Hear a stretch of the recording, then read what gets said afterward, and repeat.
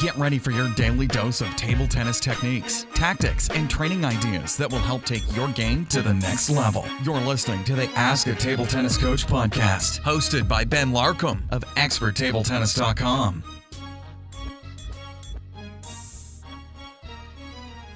It's episode 44 of the Ask a Table Tennis Coach podcast. My name is Ben Larkham, and today we're talking about the difference between short and long pimples. Our question comes from Steve, and Steve asks, I've seen a trend as for a number of modern defenders using short pips compared to long.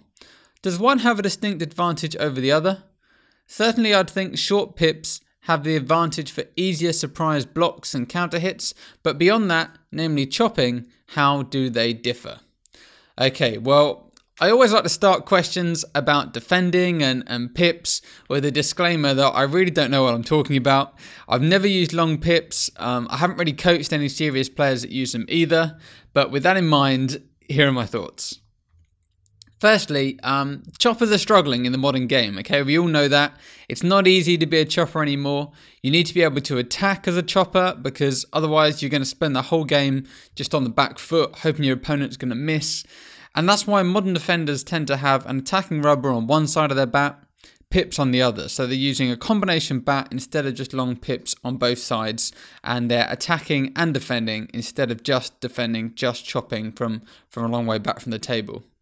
Now, as with all table tennis rubbers, there's going to be advantages, there's going to be disadvantages. It's up to you to decide what works best for you. But let's run through the advantages and disadvantages of long pips and short pips.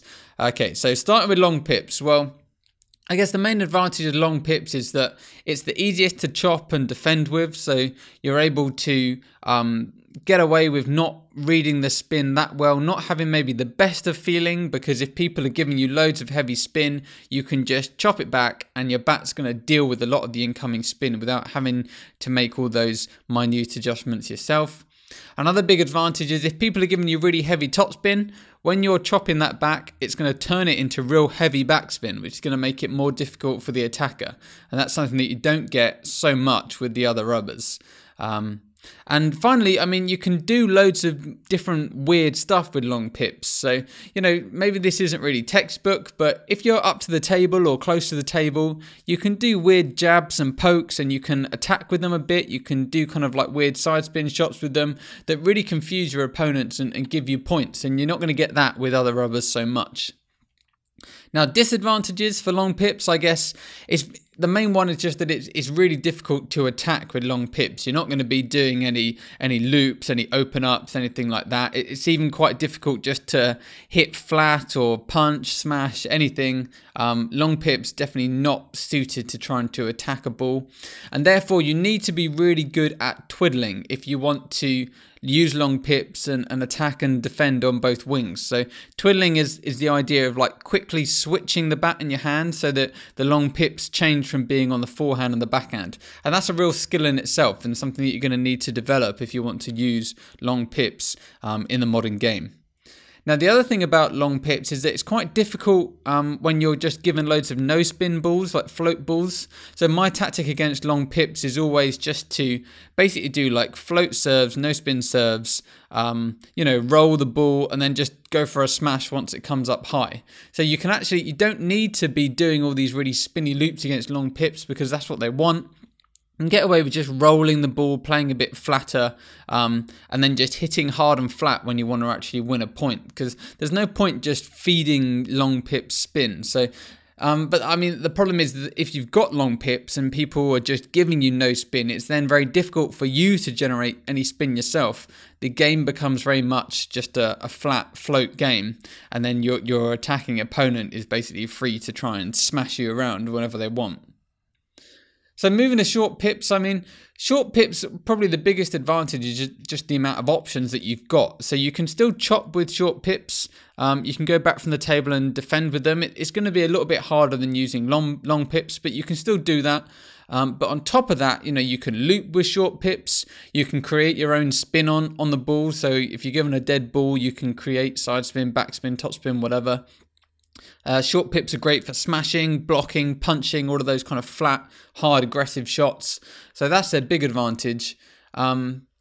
I guess the problem is that with short pips is that they're a lot easier to play against. So they generally play similar to your standard reverse attacking rubbers. So people aren't going to be surprised by what's happening. They might get a bit confused by the ball coming off a bit flatter, but that's about it. You're not going to get many points by confusing people, making it tricky, difficult, being a bit different.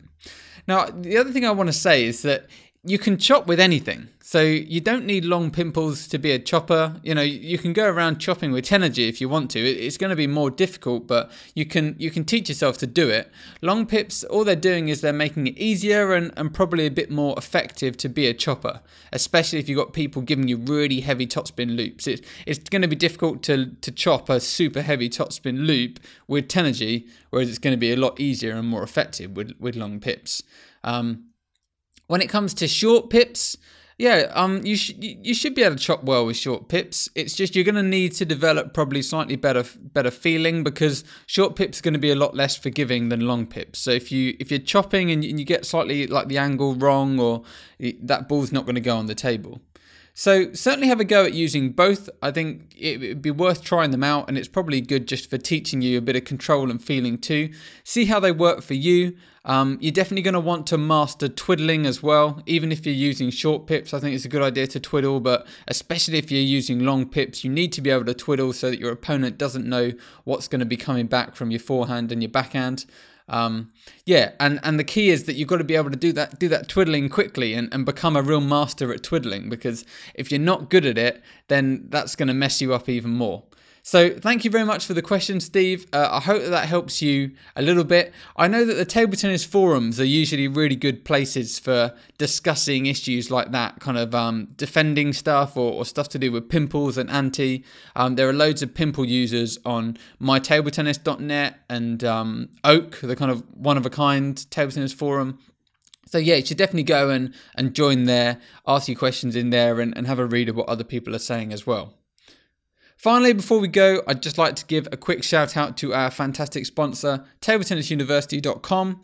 They've got a huge range of different online table tennis courses teaching you everything you need to know about the game. You can sign up as a free member. You'll get full access to the 2 free courses on there, Townley's Basics Mastery and Tom Lodziak's Table Tennis for Beginners. And don't forget to go and check out the Table Tennis University blog too, where they share loads of great articles from different table tennis coaches. That's all for today. I'll be back tomorrow with the last episode of the week, and we're going to be looking at the often forgotten free arm and what you should do with it. So hopefully that'll be a good episode for people to listen to end the week on. And I'll see you tomorrow.